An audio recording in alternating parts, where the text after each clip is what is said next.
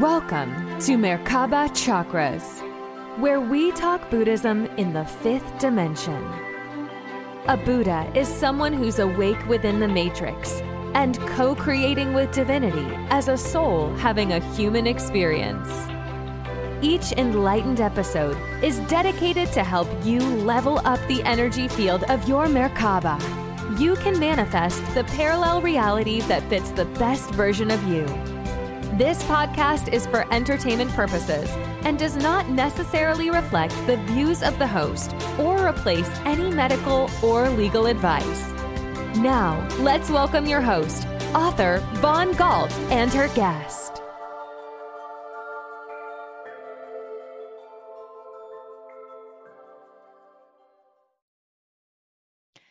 Welcome to another episode of Merkaba Chakras podcast. Today, I get the honor of interviewing New York financial planner Therese Pruitt.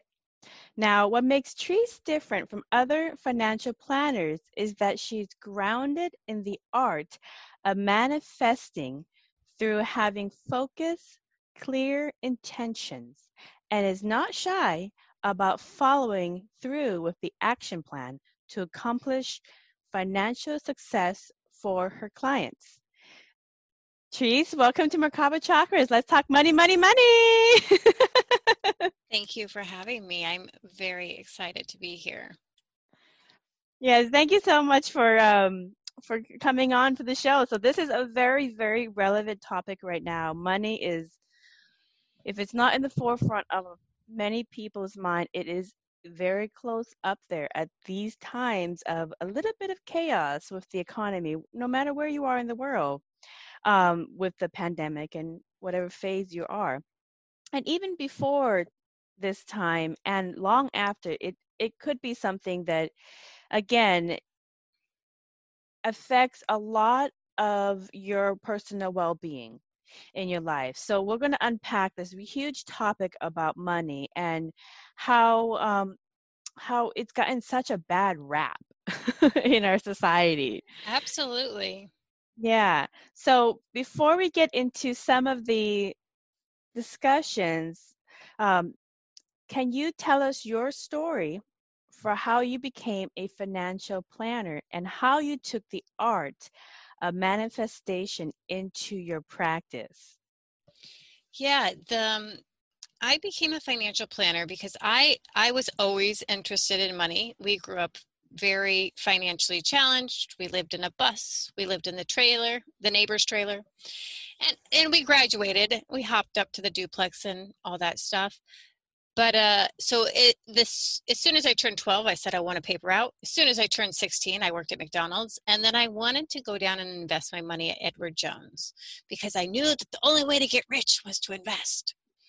And so, but I'm an artist at heart, and my heart was calling me, and I became a fashion designer and moved to New York City. However, my best friend at the time was totally wrapped in debt, broke, struggling, and he was a very proud Eastern European man. And I said, let me help you. And he says, I don't take charity. And I said, well, then pay me. And he became my first client, and it worked so well that I said, well, maybe I just saved what he was paying me. And over the couple of years, my other friends joined. Then I went back to NYU and got my CFP, which is a certified financial planning with an emphasis on investing. Now, the first decade of financial planning, or the first 5 years, let's say, I say, what are your top 3 financial goals, and we'll achieve them in 1 year. And I was very textbook oriented for the first 2 or 3 years, but I found, oh my heavens, if we keep this strategy up, people are not going to get their dreams because we are feeling people. We are emotional people. We are not linear people. And trying to do it by the book, it doesn't mean you shouldn't have wisdom and guidance from some kind of strategy, but I just realized some people were never going to get there. A specific example is I had a client with $108,000 of credit card debt, $108,000 of student loan debt. And they were feeling defeated. They put their payments, their $1,400 a month massive payment into the credit card calculator, and it said it would take over a decade to pay it off. And they were just like, what's the point in trying? We're going to live for 10 years for nothing, or 12 years. I said, oh, let's disregard that. Let's prove that calculator wrong. I never use those calculators. And I asked them, do you know why? And they said, because they don't account for money magic. That's what I call it in my practice, money magic, or the on scene for events. So I said, let's put out our intention that we are going to pay $20,000 in 3 months. They ended up paying off over $24,000 in 3 months, when the most that they could do was $1,400 a month, like clockwork. They didn't work any extra hours. It wasn't like they pounded the pavement. They put out the intention, and magical things started showing up. Well, maybe we're eligible for a tax return. Maybe this could happen. Maybe that could happen.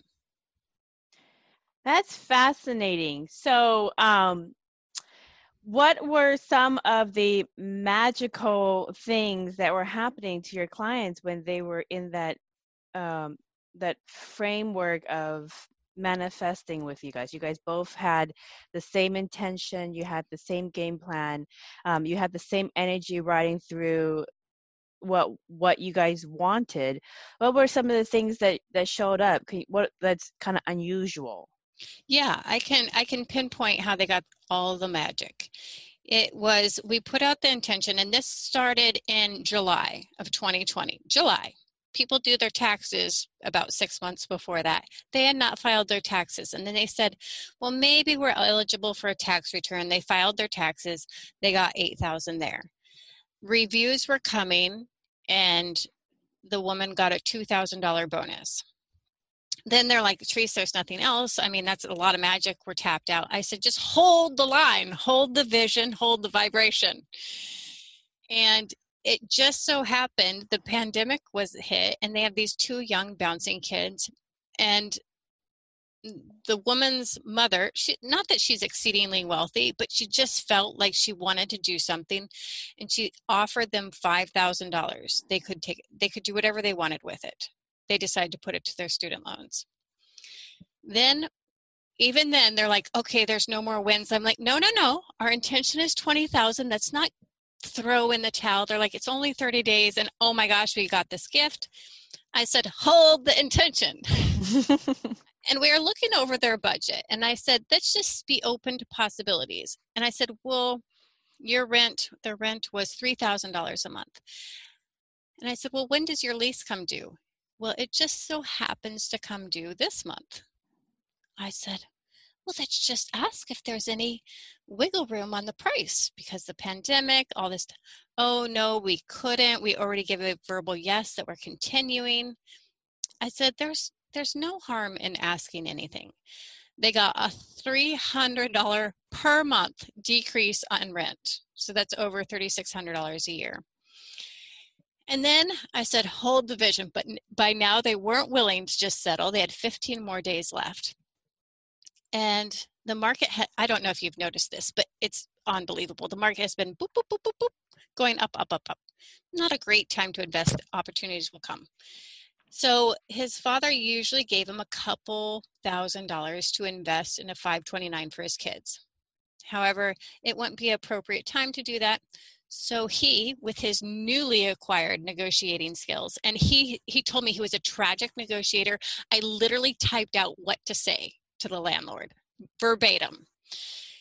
Then he took those exact words and he used them on his father. He said, hey, it's a bad time to invest in the market, but I know you sometimes give us some money.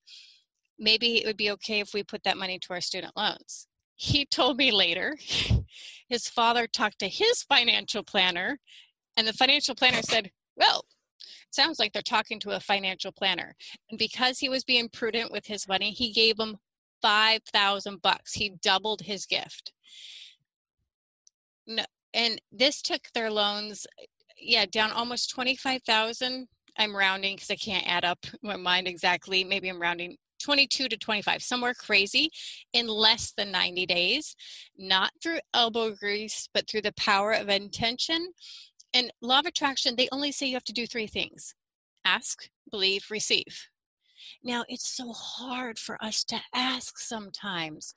We play the other person's hand too much, and a little boldness was required.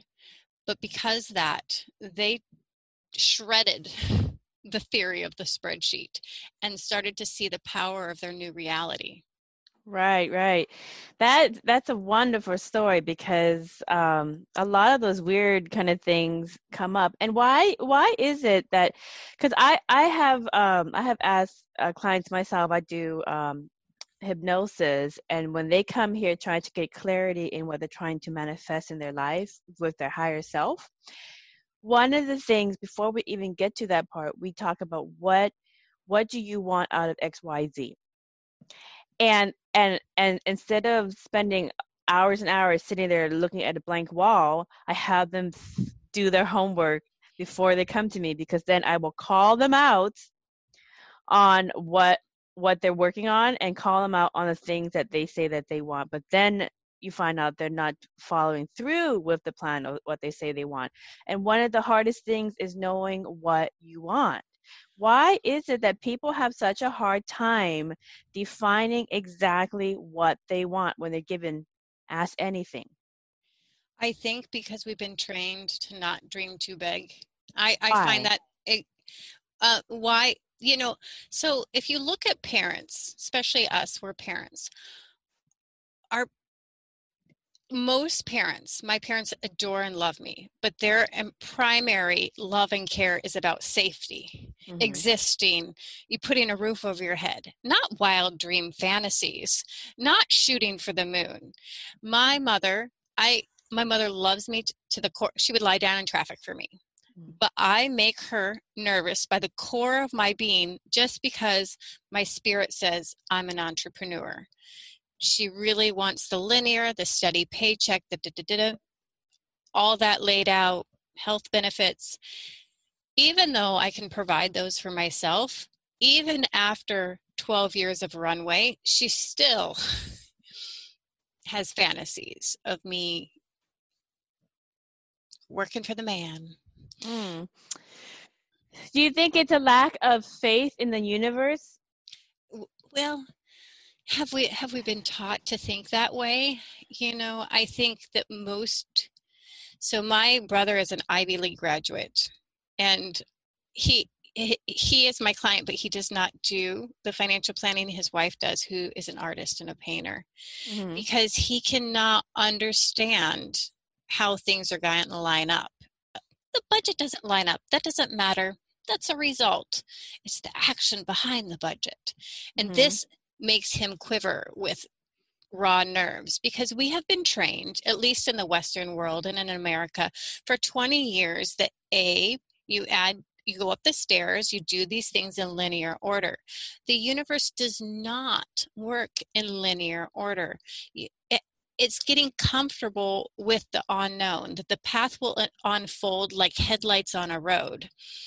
This is a very uncomfortable way of feeling. And unless you hold that intention, like I told you with my clients, really, I was just the vision of holding the intention. Hold the intention. It will work. Hold the intention. But they kept saying I couldn't see more possibilities. So I think it takes a leap of faith, and that there's not, in the Western world at least, a conscious teaching of the road will appear. Right. I definitely see that. Right. I definitely see that. You're kind of like a walking Celestine prophecy. Oh, I have to read that. I haven't read it in 2 decades.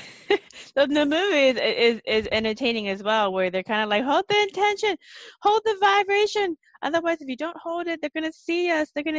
Hold the high energy, and then they're going to be invisible to them. And that's kind of the takeaway that I see is we have a game plan. We're also going to leave room for the universe to surprise us, so that we can be grateful when we are surprised, each and every single time we are surprised. And so it takes it's kind of like you put the intention, you know what you want, you get clarity, you put your intention, you're doing the steps, so they're not going out and spending great amounts of money on this and that and going gambling and all that kind of stuff. So they're not, you know, retracting. So they're doing the things that they need, but then they also, with the action plan that they're doing, your clients are also leaving room to be open to the universe as it comes to, and just kind of being open and working with you. Kind of, you're kind of like their financial life coach. But the thing that I find very interesting is that a lot of people talk about have faith, blah blah. You have faith in the blue, and when push comes to shove and circumstances are happening and you're doing the things that you need to get to where you want to be, many people don't truly understand how the universe works. Because if they understood how the energy of the universe works, then they would have faith, because of course gravity will go down. That's how it works. So in terms of financial planning, because I firmly do believe that all of the steps in the universe for creating and manifesting can be applied in any area of your life just the same exact way. Absolutely. And you are applying it in your business of financial planning. So again, remind people, how does the universe deliver financial abundance? What is the steps again? And so people can try this out for themselves and see how cut and clear the universe is.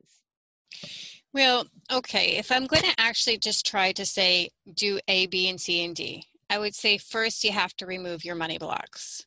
And you might say, well, what is a money block? A money block is a subconscious way of thinking about money that often you're not conscious of. For example, I went to art school, I went to fashion design school, and as artists, they put poverty on a pedestal. And I was always like, I want to be rich. So I was the antithesis of the person. So I never thought I had a scarcity mindset. However, the richer I became, the more I evolved, I bought my own apartment, whatever, I still had that feeling that something would come along and take everything away. And I was always afraid my husband's business would bankrupt us. He has a spa. People were complaining about cracks in the floor, and he's like, it's not a big deal. I spent 3 months laying tile because I was so afraid that it's going to look shabby and blah, blah, blah, and he wouldn't pay for it. It took me now when you're doing that, that might not seem like a bad idea, but if you're working on taking orders from the voice of scarcity, you cannot be spending your time taking orders from the voice of abundance. And so I squandered my time in a way to protecting against a minimal loss rather than walking into my abundant future. And I did that repeatedly. So if anybody feels like, dude, I'm putting the work, I'm putting the effort, and I don't see the results, that is a money block. The universe works crazy efficiently. And I'm manifesting $1 million yearly income stream. And the universe already brought it to me and I missed it. Now I did see it go by. But that's because it was money blocks that I can remove, and the universe is crazy generous. They will give you infinite chances. They will never tire of trying to present you with the thing that you desire. And so it was painful to see it go by, but I said, I won't miss round 2. Mm-hmm. So the first step is to remove money blocks. The second step is to be bold enough to ask for what you want in life. And I would say anybody that's just practicing, take what you want and double it. If you want a $1,000 raise, ask for a $2,000 raise, because they say what you're limiting yourself. I forget how they phrase it, but your vision is the limit on you. And if you've been operating from the scarcity mindset, ask big. And if you're not, just ask big anyway, because the universe doesn't know size. The other biggest, then, you follow the signs of the universe. But the other hugest hiccup is being open to receive. This is, oh, I didn't want it to come in that way. Oh, they didn't say it the right way. No, I want to do it this way. And it really blocks the universe handing your stuff. For example, my lifelong dream is to teach children about money. I pondered how I could do this. I took classes on how to write children's books. Anyway, then I figured I have to teach young adults that then teach their kids. So I started my YouTube channel, and it kept going in the direction of law of attraction, and I kept trying to talk about finance. And then I killed the channel through my scarcity mindset. It really just died. It was going to the stratosphere, and I just killed it because of and I finally surrendered. I said, I have a law of attraction channel. Yes, you can pepper it with your stories of finance, but don't just break out in an investment video. And if I would have heard that message from the universe, I would have been where I want to be already. It delivers you the message in a way that's the most efficient, not the way that it's pictured in your mind. So you have to be open to receive how life shows up for you. Am I resonating? Yeah. And I can give another point to that. So oftentimes people that I've come across will have issues with what they deem as abundance, because they think that they have to be the one that does all the work, makes all the money to buy all the things that they want to experience, and that's the idea of abundance. So if they wanted, I was talking to my friend who's like, I really want a beach house with a boat, and whenever I want to, but I'm never going to make enough money to do all that because I'm just an IT person. And I said, well, what's your idea of abundance? You just want a beach house and a boat to go wherever you want. Guess what? You have friends that have a beach house and a boat that don't ever spend time there. Call them and ask them whenever you want to go and spend there. There you go. You got what you wanted. You don't have to do anything more. You don't have to spend any money. And you have to ask. You just had to be clear with what you wanted. You want a beach house or a boat to spend whenever you feel like it. You put it out there.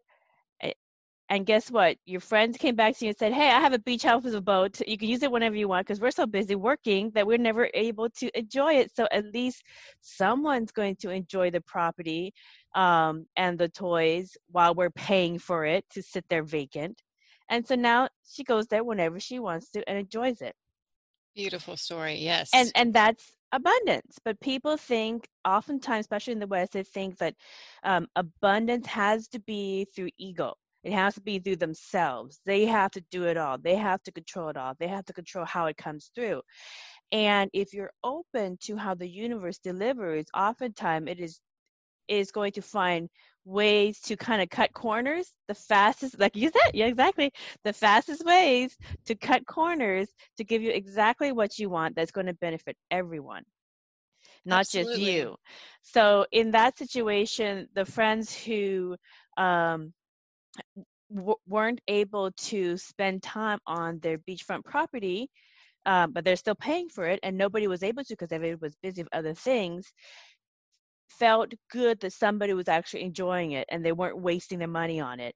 At the same time, she was able to enjoy what she wanted whenever she wanted to. Just basically was a glorified housemaid.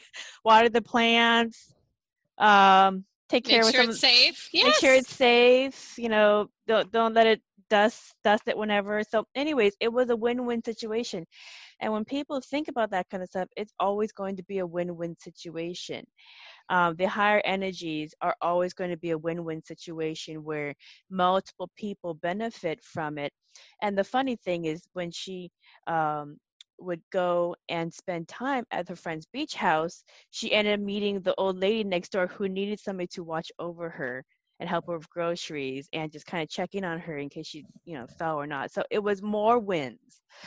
But if she had not opened herself to that kind of abundance mindset, there's more ways to do it, she would have completely closed off a door that would have helped two families and herself. That is perfect. The possibilities expand to infinite if you're willing to see them. Yeah, so just be open to it. And I'm getting what you're saying is like, know what you want. And even like one of the things a lot of people ask questions about in finances is, I don't know if I'm in the career that I want. I want to find a new career, but I don't want to start all over again and go from like, a low paying pay cut to start a better career that I'm more passionate about, whatever. What do you say for people who's in a kind of a career transition and they're kind of tied to the financials that they have worked up to in their current career now? What would you say to people like that? Yeah, then, it's so for me, let me think how to say it. I believe that we're constantly evolving. So you might enter a career that you found very satisfying, and then a decade later, oh my gosh, you're tapping your toe with boredom. And you're like, how did I get here? You simply have evolved. That's all. So what do you do in that situation? You focus on doing the best work possible at your desk. I am talking about myself. I have been a financial planner for 12 or 13 years. Just me in one room by myself for a decade. And I was getting bored. So I said, what I'm going to do is I'm going to focus on doing the best work possible for these clients. And then I'm also on the side going to create an outlet for a new opportunity. Hence, I opened my YouTube channel. I didn't know where it was going to go, but that's what allowed so much freedom. There was no dependency on it. I really believe if you want to make it rain with money, you have to enjoy what you're doing, because you'll be willing to put in long hours because you're enjoying the process. It's interesting. It makes you curious. You hunger to do it, as opposed to a job that bores the thread out of you. You say, oh my gosh, how can I get the least amount done without getting fired? That's what it is. And so you start doing amazing work at your job. And then you pick a side note, something that interests you. And I say, dream as big as possible. Go for exactly what makes you the most curious. Do not worry how the money will line up. That is irrelevant. It will line up. And then you just are allowed to play. And what happened with my YouTube channel? I was a beginner. I was a novice. And do you think your first video is amazing? No, it's total crap. And the only way to get better is to ship it and get on to video 2. But you have to ship it. And so all of a sudden, I found so much love and freedom in my financial planning practice because I knew I was good at it. I felt confident in it. And it fanned that flame of, okay, if all else fails, I know I can do this. But it also gave me the wings to try and evolve and spread out, and led me in a direction that just your wildest dreams. You plan. Right. Yeah, that's one thing I really liked about it, because you were giving financial advice, but from the perspective of manifestation and using universal laws to do it. So I was like, well, that's different than the normal. Okay, let's open your 401k, crack that open, dust it out. Let's go. Yeah, those are important, but they are, they're very, but it's boring. That's the base. So from what I'm getting is that's the basics of the things that you need to do.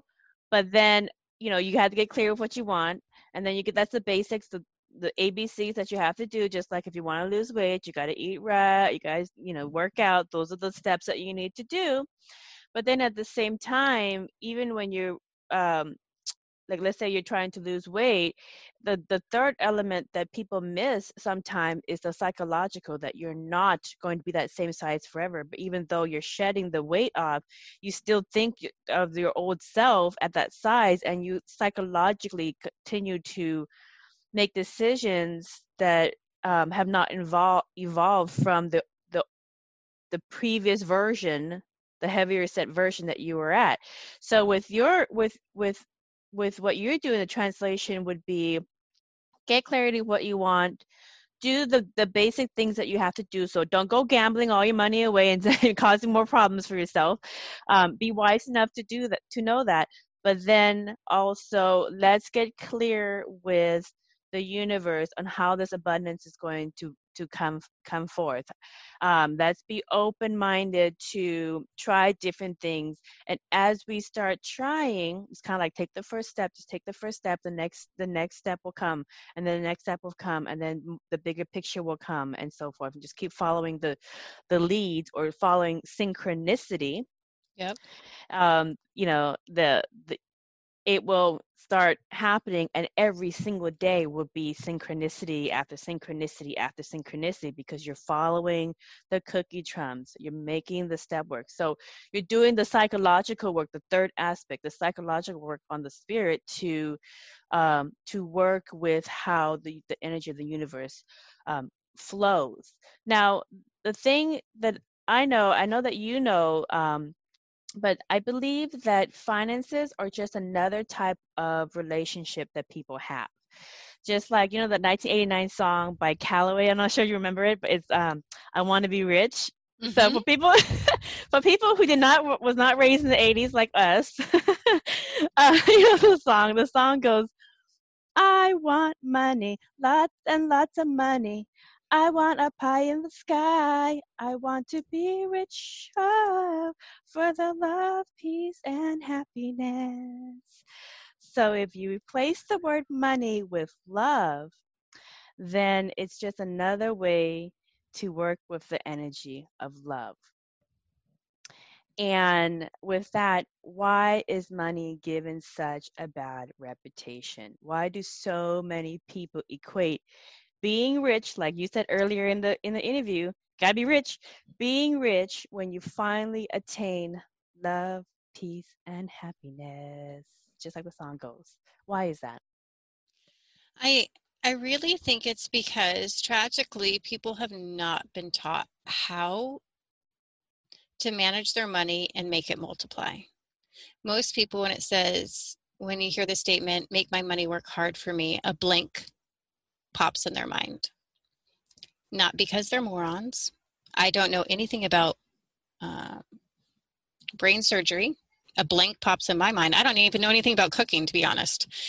However, if those things were there, that would not be the case. And what happens is, have you ever wanted something but felt it was unattainable?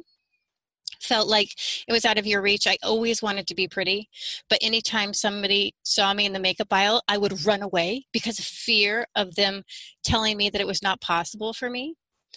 And so I don't think it's any deeper than that, is that it feels unattainable. And that creates this animosity, and that creates this subconscious resentment. And it starts to manifest in ways like, well, being rich makes you greedy, or power turns you evil. No, money is a piece of paper. Power and money amplify your natural qualities. So if you're a kind, generous person, you flowing in money is going to amplify that. You're a rich, greedy, you're a bastard, and you're cheap and you're mean, money's going to amplify that. It's a microphone reflecting your personality. And when you see people have genies at their fingertips and it looks so easy and magical, and that's not available, it hurts. There's no way to, I think that's a universal feeling. I know that's how it felt for my family. I'm like, there has to be a secret. I'm going to figure it out. But I know for a lot of people around me, they thought it was impossible. It's never going to happen. You have to be born rich to be rich. And a lot of people that I grew up with still feel that way. And I really think it's simply because they have not been given the education. There is only 5 things that you need to be wildly wealthy on any income, teacher salary. You have to remove subconscious money blocks, ways of teaching. You have to learn how to manage your finances, where instead of thinking budgets or diets, you think budgets are for rich girls. Those are the maps to wealth. You have to learn how to invest. Freaky, scary, no, totally doable in a step-by-step process. You need to know how to negotiate, which is just simply a seductive way to get a better price, and you need to know how to use leverage. The only way most Americans know how to use leverage is buying a home. You put a little bit down, you're allowed to purchase something big. But if you could do that all over your life, these 5 tools, you do not have to work hard. I'm not saying you don't have to work, but you don't have to grind. You don't have to, Mm-hmm. Do you see how those things, which rich people know how to do, allow money to multiply? They know how to make money multiply.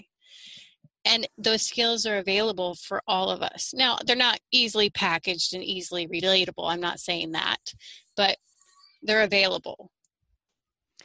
Right, right. I totally get that. Again, it's just about being creative problem solvers. Yes, imagination is definitely a superpower of Yeah, finance. it's just about being creative problem solvers. I live in a affluent neighborhood, and most of the cars are not new. Okay. For the most part. Interesting. Yeah, interesting, right? For the most part, they're driving their old Subaru that they got when they bought it like 20 years ago. So, anyways, for the most part, but but the thing is that many people are creative problem solvers. You'll get 4 or 5 different ways to do the same thing, and then they'll just evaluate. Well, that's one way to do it. Maybe we can try doing it this different way, or whatever. So I know that, like, for instance, in right now going through the pandemic, and a lot of people are really worried about their finances right now because of the pandemic. And childcare has obviously evolved, and so has online school for kids. It has evolved this year just because of it. And so a lot of people are kind of asking, well, how are you doing the childcare in the school? Should we do pods for small groups of kids that play together all the time? The families hang out. Should we do pods? How are you, like, okay, so if you're doing landscaping, instead of having different landscapers for every single house, if you're open, my landscaper is really good.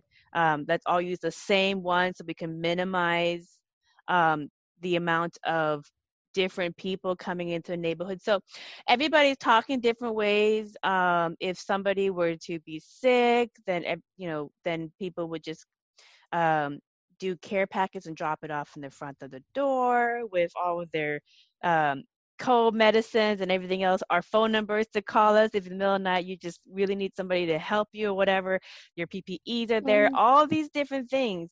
And right before this pandemic really took full swing, back in March, in my neighborhood, we were already looking at all the potentials and different ways in which we were going to ride this out, however long or however short it was, and how we were going to be creative problem solvers. If this came up, there was 3 or 4 different ways to do it. If this came up, there was multiple ways to do it.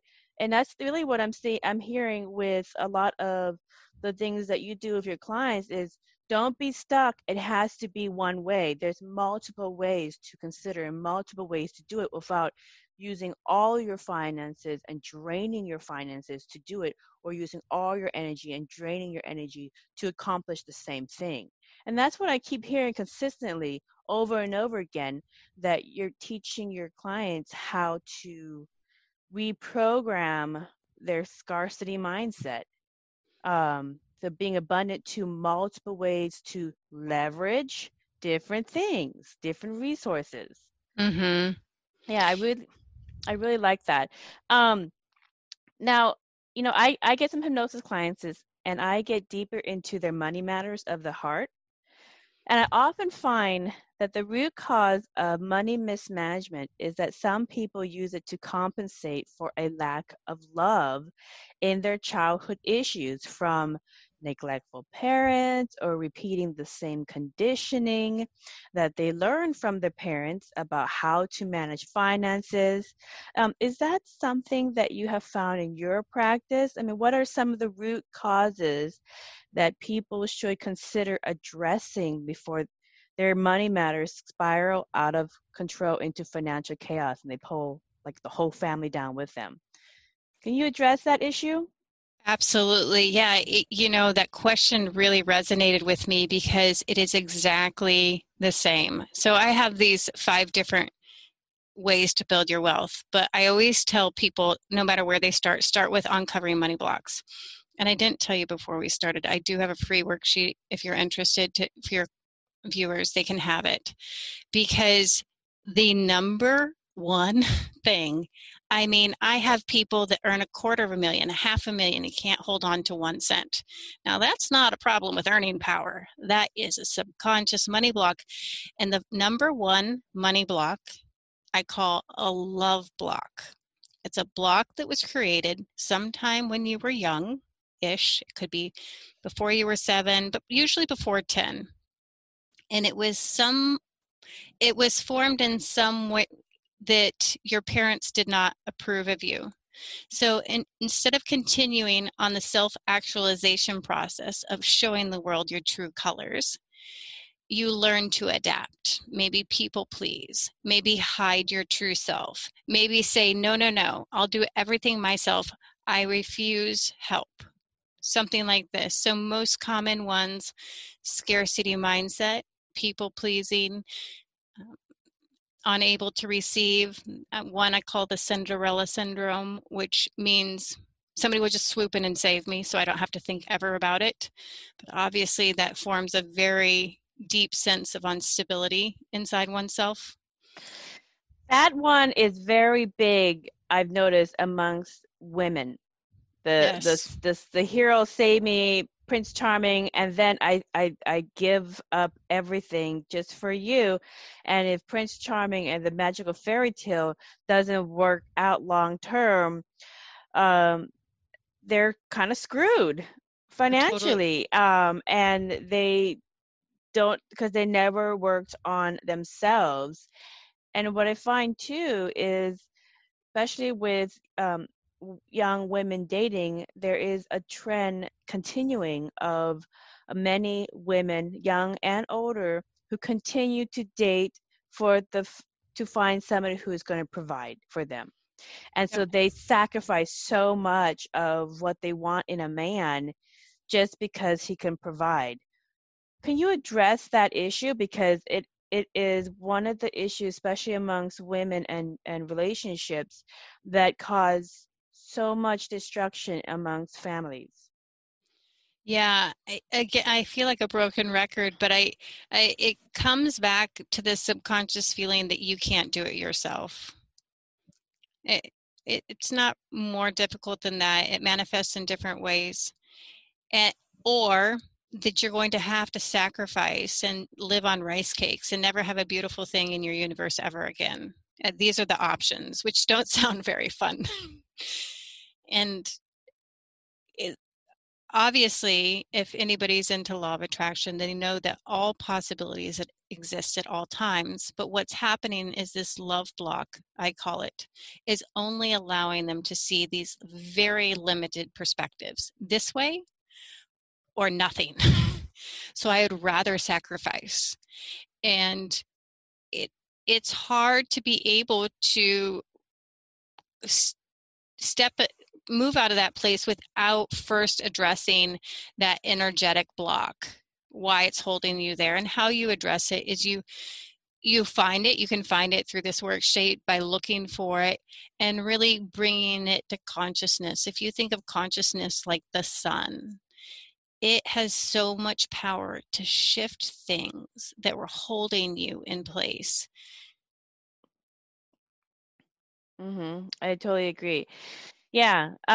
Again, it's about working with the energies of the universe and giving the energy the space to do its job and stop getting in the way.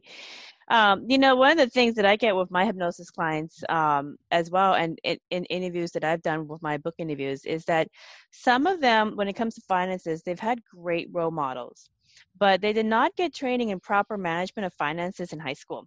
So they get it's kind of like they go to grade school and then they get let out into the world and are expected to know how to pay the bills, how to budget, how to do debt management, and they should get it in the first place. Like, you should already get this already.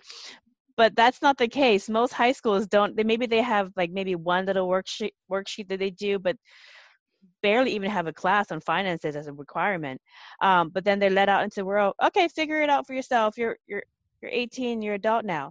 Now, what good money tips can you give parents of teenagers and even young adults who are going through this right now, learning for the first time how to swim straight out of high Yeah, school? I love that question in so many levels. First, this magical, I'm just magically supposed to know, nobody feels sorry for the upper middle class or the rich, but this is why people can earn $500,000 and have nothing. They do not know. It magically appeared. The money magically appeared when they grew up. Nobody ever talked about it. So it's, when you think about money, you don't really have to think about numbers so much. It is simply a way of thinking. So I have been teaching my son since he's 2. And I train him to think like an investor, which might seem really complicated and over the top. No, it's money management, because there's only one way 99% of us on planet Earth can get rich, and that is finding a way to make our money make more money, which is investing. Now, investing, there's only one skill that you cannot delegate, and that is delayed gratification. Investing essentially could be boiled down to this. I give up $10 today for the idea that I could get $12 in 1 year, for example. But you have to be willing to give up the $10. And a lot of people say, I don't even have $10. And I say, well, then start with 5. Which brings me to another biggest misconception of money, is that you need money or lots of money to manage it well. The universe will give you what you can handle. So unless you can manage a little bit of money well, you will never get more, or you will never hold on to more for long. So I trained my son to think like an investor. And did he cry with tantrums on the bank floor? Yes, he did. Bless his heart. And I said, fear not, darling. This is how 30, 40, 50-year-olds think. But he was really upset because for every single dollar that he receives, now this is a higher margin, he has to invest 50% of it. If you're my age, maybe invest 10% or 5% or 1%, something. But he's 8 now. And investing means sometimes the beginning of investing is simply saving. You have to save up $1,000 to be actually able to invest in any index funds, for example. But now he's 8. It took him 6 years, but he's now invested in the market. And every single investment he has to do or every single dollar he gets, he invests half of it. Now, the other thing is, if he ever wants to spend his own money, he has to put it on the calendar for 10 days. And that thing, in 10 days, he's allowed to buy it with his own money, but it has to be the exact same thing. I wanted an Elmo doll, for example. Can't shift. This allows him to keep more money in his pocket, and it's really building the skill of delayed gratification. Right. Now, that is a big one right now, because delayed gratification is something that many people, especially millennials and younger generation, struggle with, because everything is instant. You want your food, order, it'll be there in 30 minutes or less, straight to your door. You want to watch a movie, click, buy, watch. I mean, everything's instant. People don't wait 2-3 days for people to call back and go, thank you so much for calling me back so soon. Now they're checking. I just sent that person a text or a phone call. How come they haven't called me back in the next hour? Yep. What's wrong? So please address that idea of delayed gratification. So this is how I do it, and it's effortless. I am the laziest person you'll ever see. We're the best person to give financial advice. I'm so lazy, and I do not want one day to pass by that is not working hard for me. And so that means investing every day, every day I invest. And then that will mean that I have to work less and less and less and less and less. So if I have a bad day, or if I hate my job, or if I've evolved into some situation where I'm like, holy hell, I'm like, oh my gosh, I'm so grateful for that mountain of money that's growing. Now, this gets people all crazy. This is how money grows. Little, little, little, little, little, little. But then there's a hockey stick. It spikes. The amount of money you invest does not build the fortune. Time builds the fortune. And if you don't let a day go away that you're not investing $1, $5, $10, I'm talking, that's why they say the Starbucks coffee, it's not the coffee, it's the dollars. These small amount of dollars will change your life. That's one of the biggest mysteries. So it is not sacrificing anything. It's not sacrificing drinks with your friends or special dates or the sexy things that you want to light up your night. None of that. It is sacrificing. This is the tip. This is the major tip. Most people are trained to look at price. This is a $20,000 ring. I'm a minimalist. I do not waste my money, and yet I'm wearing this fancy ring because I don't look at price. I look at value. And when you learn to weigh value of something, value is much harder because value is subjective. Do you want Pampers? You might want Pampers, but some people that have no baby do not want Pampers. They're very invaluable. It's subjective and it always floats. So I have this scale. Is this a 1, 3, 8, or 13? 1, my dog wouldn't even buy it. 3, 8, okay, I really kind of like it. 13, my heart is pounding with fireworks. Now what happens is, for example, I was invited to my cousin's second wedding. When I said the truth of my heart, that was a 3 for me. But I felt social obligation. I felt like, oh my gosh, he's going to think I'm cheap. I sent him a bigger present, called it a day. Yeah, very good stuff. And yeah, that there's a lot of really good nuggets there for a lot of people who are working on their finances now, and for young adults who think, oh, that's for old people to do when they get there. I'm just trying to make enough money to pay the rent. You still can create a financial abundance for yourself using the energy of the universe and how to create. So like the different examples we spoke about earlier about leveraging all the resources in the universe to get the outcome that you want to experience.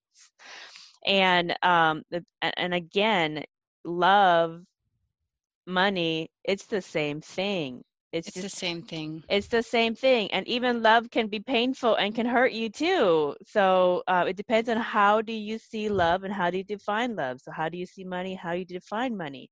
And just like everybody who is looking for love, they say you must love yourself first and find that love, peace, and happiness inside yourself first. And you will manifest or attract, or whatever you want to call it, someone of equal or more value to you, because that is what you radiate at. It's the same thing with finances.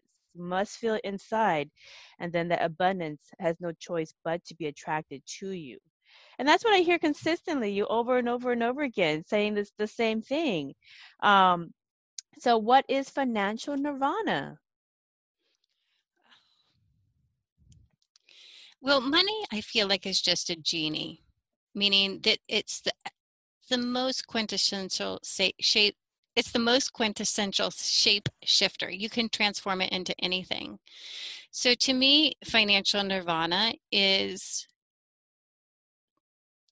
I know this is going to sound crazy, but money kind of evaporates. Money is really a tool. It's like, here you are, you're the goddess, the sorceress of your universe, and this is your wand. Some things cost money. Oh, some things don't, like love, but maybe a little carriage ride. And so it's, I guess you don't think about it consciously anymore. Your dreams feel like they're delivered. Like, am I explaining that clearly enough? Meaning, as opposed to, can I afford that? Can I not afford it?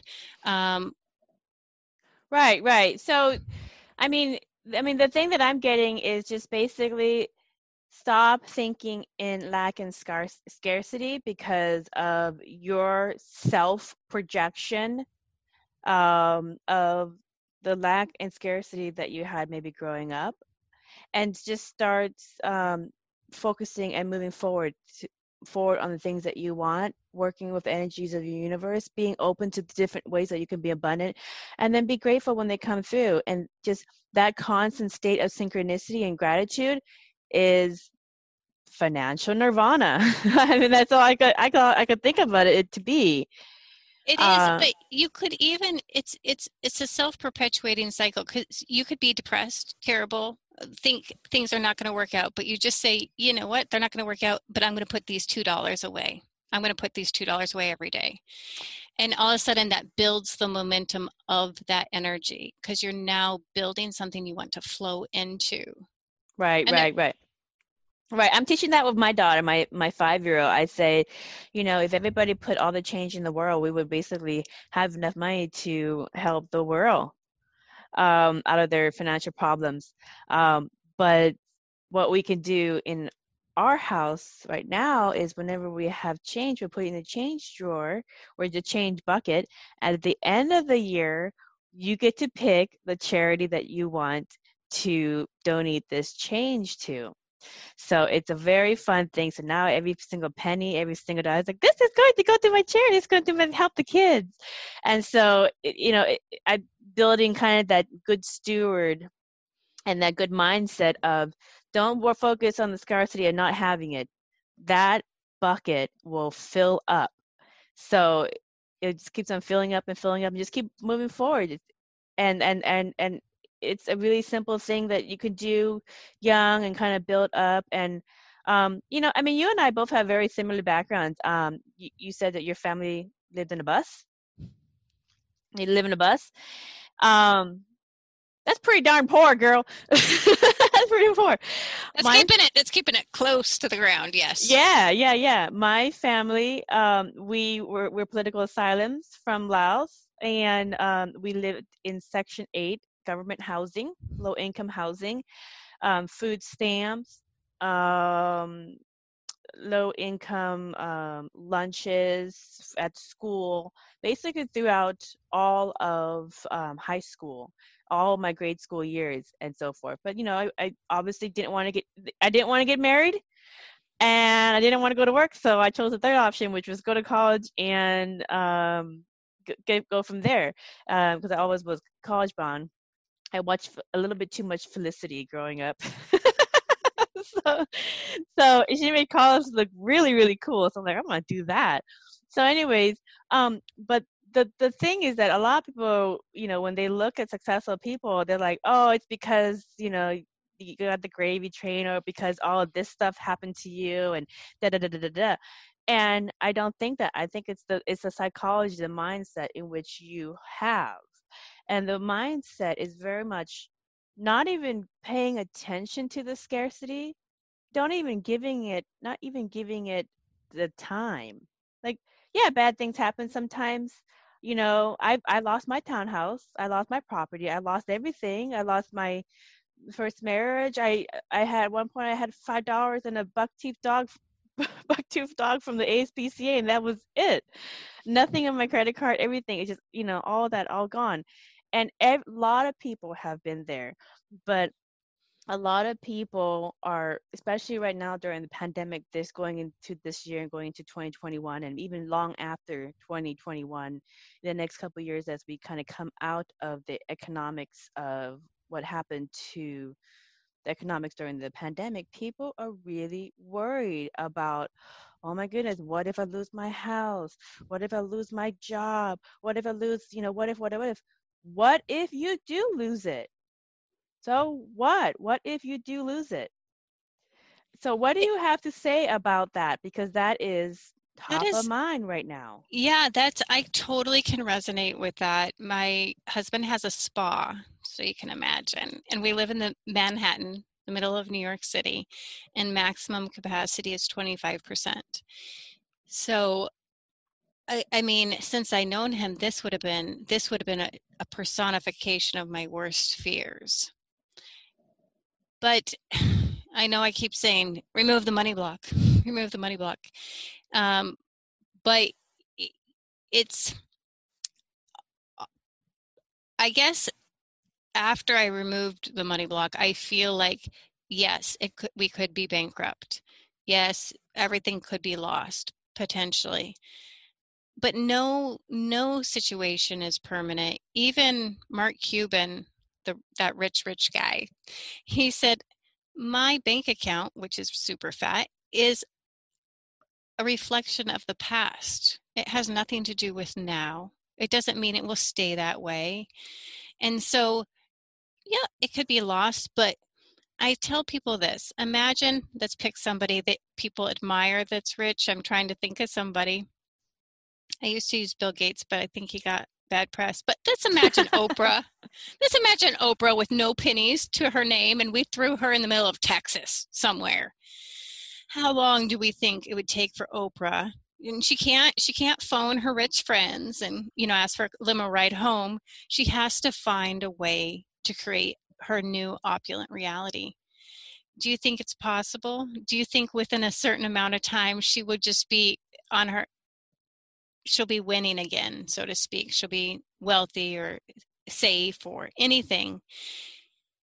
And that's a question. But I think, yes, it wouldn't take her very long to be like, okay, I got to find a way to make this happen. And she would. And you don't lose all the skills that got you that first house, for example. You don't, you're wiser, you're richer for it. And I guess if we could stop thinking that money comes slowly, or money just comes a little bit at a time. Money can just gush like a waterfall over your head is what money can do. And that feels ridiculous if you haven't experienced it. But there's not some special way that money comes. It can come fast and it can come easy. Mm-hmm. Yeah, I completely resonate with that because I've seen it happen with so many different people. And one of the things that comes into mind when it comes to worries about potential hardship that could happen is oftentimes, in many of the cases, the worries are worse than the actual event. So I'll give an example from my personal life. I had a townhouse that I had bought when I was younger. Anyways, it was underwater. I couldn't afford it. Situations in my life has changed. But anyways, the worry of losing my townhouse, my home, was more effort than just letting it go. And eventually I got to the point where I just recognized the reality of the market, and I let it go. And I let go of, okay, so the worst that could happen is I lose my house and move in with my family for a little bit until I can get on my feet. No problem. Thank goodness I have good friends and family. They don't care. All right, no problem. The worst thing that can happen is my credit score goes from excellent to nothing. No problem. I don't care. I can work that back up. No problem. I even lost a marriage. The worst thing that can happen is I never find anybody. No problem. It's okay. I can work with the circumstances. And so once I got over the fear of loss, and that I won't survive, then lost the home, credit went downhill. Within 1 year, my credit went back up to excellent. And within 5 years, I upgraded to 4 times the house for much, much less than I was paying for in the original house. So, and I also ended up finding a wonderful man that in working out with as well. So we both leverage our resources together. He thinks a lot like me. So we leverage our resources together and we creative problem solve and they look at different ways in which we could do things. And so it's actually quite effortless. to manifest anything, because we know there's multiple ways to do it, and we're also open to synchronicities happening. Go, well, I didn't see that one. Let's see how that goes. And so we'll work with synchronicities that come up in our reality as well. But what I found in my own personal experience is the fear of the worst thing is actually the only roadblock to overcoming and going to the next step. Because sometimes, you could be the best employee, as you like right now, a lot of people are worried about losing their job because the economy's, Yeah. tanking because of coronavirus. So the worst thing that could happen to them is to lose a job, they maybe lose their house, and they maybe not be able to take care of their family. So as Yep. a financial advisor, can you address what's the worst case scenario for these circumstances for people? How do they see the silver lining in that worst potential coming true? Well, I don't know if this will be the best answer, but I think for me, it's the best answer, is to understand money is the most forgiving substance on earth. It will work tirelessly for you, whether you have abused it, mistreated it. It's not like a relationship, so to speak. Like you might, maybe you didn't hold your promise with your family, and now they're holding that grudge for 20 years. Money always will come and be at your beck and call. Money will always try to help you out. So if you lose all your money, fear not. That just washed everything away. You didn't. But I do say it's really, really important to find the pearl necklace when that happens. With COVID, for example, my husband's spa, it was running around fabulously, and then shutdowns, forced shutdowns. So that was there's nothing that he could mine out of that situation except for, was I over leveraged? Did I create too much debt? Did I keep my expenses low? There was still stuff that he could look at to make sure he was running that efficiently. So if you lose your job, it could be no fault of your own. They just can't employ you. They can't afford your salary. But maybe it could have been like, I didn't like the job to begin with. I was doing the bare minimum. So let's say that was the situation. Then you say, I might work at McDonald's. I might work at Burger King. I need something just to turn the lights on and get a biscuit in my mouth. But I will not make that mistake again. I will pursue something that I find interesting. So therefore, I can add exceptional value. That would be an example. And yes, all things are temporary. The pain will be temporary. I bought this. I thought I was such a genius. I sold my house for this massive profit, and I'm like, I could do it again. And I bought this runt. Only to wake up in the middle of November, the year we bought it, with no heat. And it could not be installed for 3 months because you needed a 50-degree day weather. So I can understand being cold and being massively angry with oneself. But it passed. And now I'm like, when buying an apartment, make sure they have heat. You learn the lesson from it so that you don't repeat the same mistake. Absolutely. So, but even mistakes are not mistakes. They're just learning lessons. You will learn the same lesson over and over again until you learn it. Until you evolve, yes. Until you evolve. Yes. It's very good advice. Very good advice. So have hope, people. The universe is always covering your back. And even if you lose everything during these times, it's going to be okay. It's going to be okay. Take it from people who've lost everything. And for me, what I learned when I lost everything, I came out with my life. Okay. And I came out with my skills, and you will too. And if you lose everything, there are resources to help you.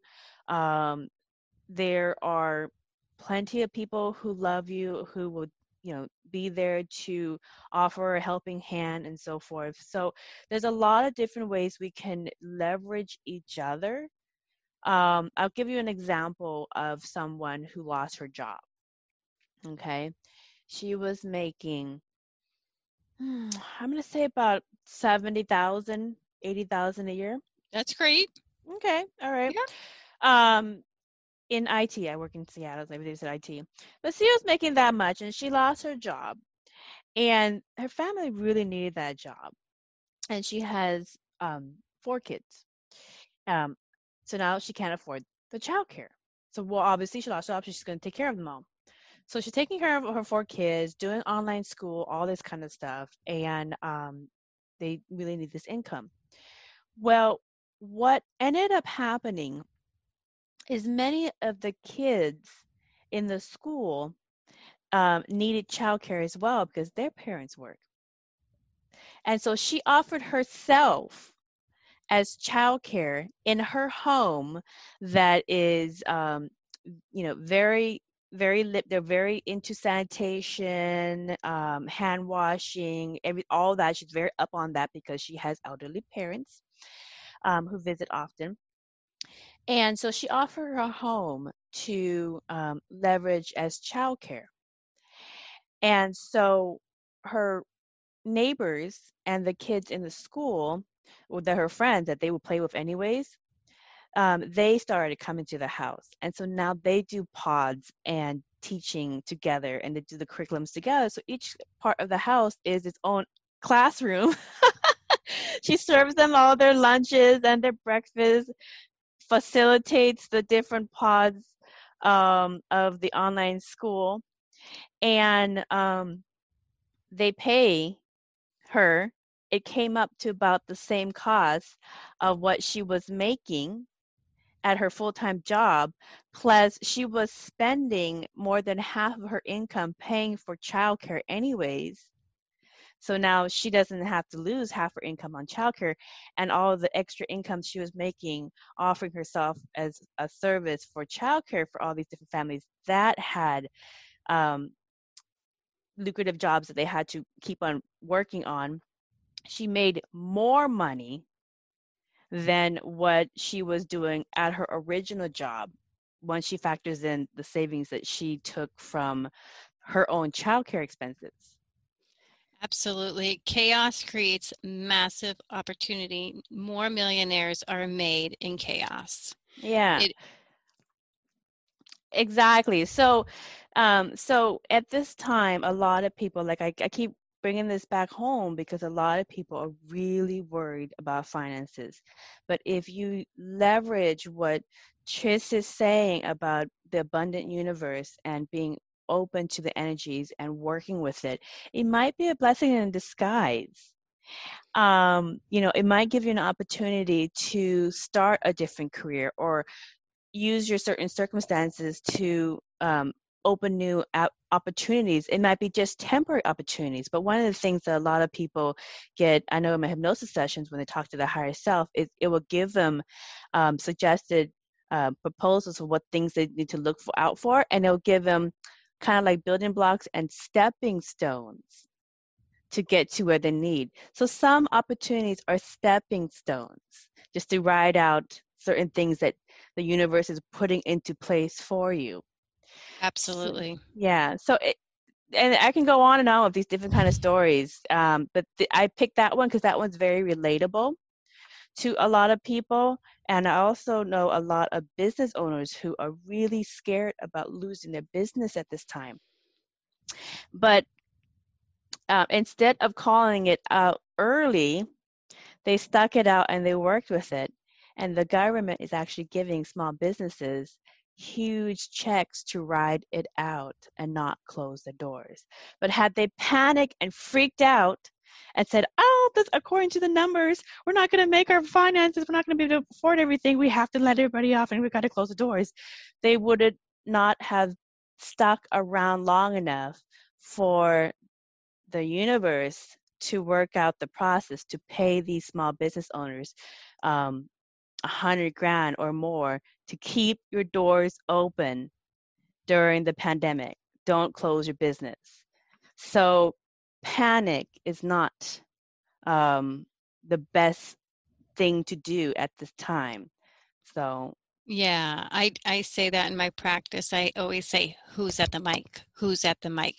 And we don't take orders from the voice of fear. They never lead us in the proper direction. Exactly. So take it from Trish. She's telling you guys the God's honest universal truth. Don't panic. Don't be afraid. And so what if you lose it all? So what? Okay, you don't know what's around the corner. Because oftentimes what's around the corner is probably going to be so much better than you thought. It's like crying over an ex-boyfriend when you're married to the most wonderful person. You know, stop crying about the ex-boyfriend. You married the most wonderful person, but you had to get over that to get here. So that's how it is of life. It is. And also they say a good question that pops up is, why do people have to lose it all? Why do people have to lose it all? Because the fear goes away. When you have nothing left to lose, the fear subsides. And so that's just a little microcosm for how much fear is influencing and creating the chaos. Now, it doesn't mean be happy or pretend everything's okay. I always say to myself, like a mantra, I'm safe. I'm safe. I'm whole and complete as exactly as I am. Now, I might not feel it and I might say it like a security blanket, but it does eventually calm me down so that I Right. can make a more abundant choice. Right, exactly, because you can't make abundant choices when you're stuck in fear mode or panic mode. No, your mind is literally hijacked. They'll scientifically prove that to you, that you cannot think when you're fearful. Exactly. Now, let me ask you one last question. How can communities or even states, but mostly communities, build self-sufficient economies independent from relying heavily on the resources of the government? You know, for example, this is a very concrete way. So I've had childcare every single year that my son's 8. My daughter's 2, and she was enrolled to go in the YMCA. Friday night, she was going to start on Monday. They called and said they couldn't get enough kids to go to the program, and the program was canceled. Now, the program was cheap, meaning $2,200 a month, and the next available program was $3,000 a month, which was out of my budget. So I said, what could we do? There was another person in that program, and they suggested, well, how about we baby swap? So I do Monday, my husband does Tuesday, his wife does Wednesday, he does Thursday. So everybody just does one day. And of course, what flared up? Oh my gosh, I don't know. Is this going to work out? Is this going to feel awkward? What if it doesn't work? I said, let's try it for 1 week. It has been so amazing. My daughter is standing at the door before this call saying, Anna, her name's Hannah, hoping that I'm like, she's coming over tomorrow. She was just here today. And so if you had told me a year ago that I would be the child care provider, I would have thought you were nuts. But it's shocking how much your reality can shift and you can love it. I made them pumpkin muffins and I'm like, I'm making pumpkin muffins on a Monday. It there's and I have 3 days off because of this arrangement, and it's completely free. So I guess that's a winded story for saying Free childcare. I mean, you basically didn't pay $3,000 a month. You got free because you creatively problem solve. You're open to the universe giving you options. You got a $3,000 childcare for free, but also you got more. Your child has friends to play with, the same set of friends. So they're not intermingling with a lot of different people. It's the just same people. one other little girl. Exactly. And the biggest barrier was my mind. You had to get over your fear. My fear. And so I said, okay, what's great about having limited options is you're willing to try things. So yeah, I love that. Well, Therese, it was such a delight to talk to you about finances. You really gave lots of people valuable nuggets of information to chew on for how they can manifest a stable, growing finances during these times of worry. And it is really a two-step process. Know what you want, you get clear, and then focus on the prize. Don't focus on the scarcity or the lack or the fear or the panic. Just focus on the prize. And the universe will, through synchronicity, bring opportunities to you that you never thought of. So just be creative in your problem solving, and that's really it. So thank you again for a fun interview. If you want to know more about Teresa's offering, just go and visit her website, which is investinivy.com. And on there, you can also find her worksheet as well that could help you kind of like break down your financial abundance issues. The best place would go, it's on every YouTube video in the description. If you want that worksheet, you just go to Trice, Trice, Pruitt, Pruitt, and you will see my name pop up on YouTube. And you'll just click on any video and it'll be there. Right. Or you can just Google her name, Trice Pruitt, and it will come up as well. There's many different ways to find her. So lots of great information. And I love to talk, I know it's a taboo in the West, but I love talking about money because it's talking about love. It's talking about love, it's just talking about love. So just redefine your definition of love and it will come forward. So for everyone else, thank you kindly to listening to another enlightening conversation. Until next time, blessings. Ciao. We hope you enjoyed this episode of Merkaba Chakras, where we talk Buddhism in the fifth dimension. For more information about today's guest, please go to the show description. For more information about Vaughn's metaphysical work, please go to merkabachakras.com.